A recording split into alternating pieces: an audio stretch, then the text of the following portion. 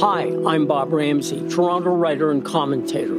Twice a week, I offer my take on the world, from craven politics and unchecked ambition to secret sauces, bitter loss, and fist-pumping redemption. They're stories to live by.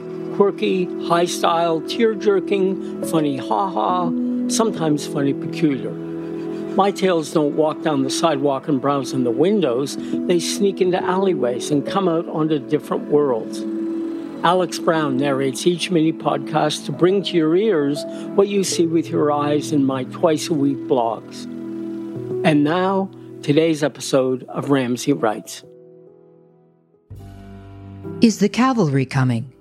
Written by Bob Ramsay.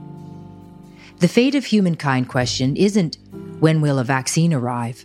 It's also, who will take the vaccine? Two things happened last week to help us answer both.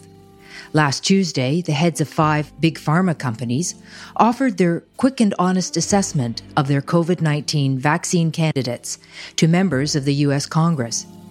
AstraZeneca plans to start supplying 300 million doses of their drug candidate, AZD1222, to the U.S. starting in October and continuing through 2021. The timing depends on the success of a Phase 3 clinical trial with 30,000 participants and a pediatric trial. So far, a single dose of AZD1222 resulted in a 400% increase in antibodies to COVID-19 in 95% of participants 1 month after injection.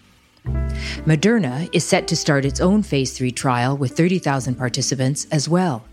Their CEO said Moderna might have data by the end of this year, and they can submit it to the FDA to decide on its distribution.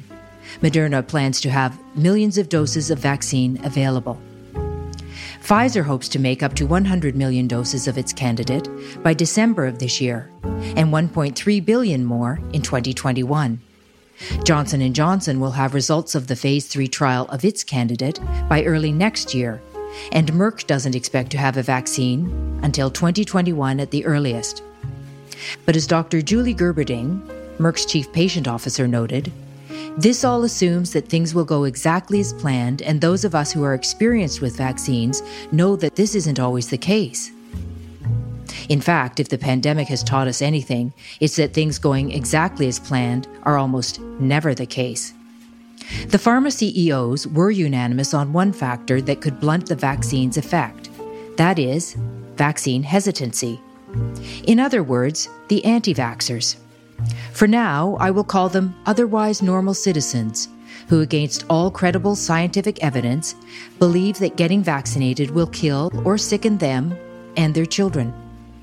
This is a growing malignancy in America and would represent a huge threat to its public health, even without a pandemic that, as of yesterday, has afflicted 4.23 million of its people.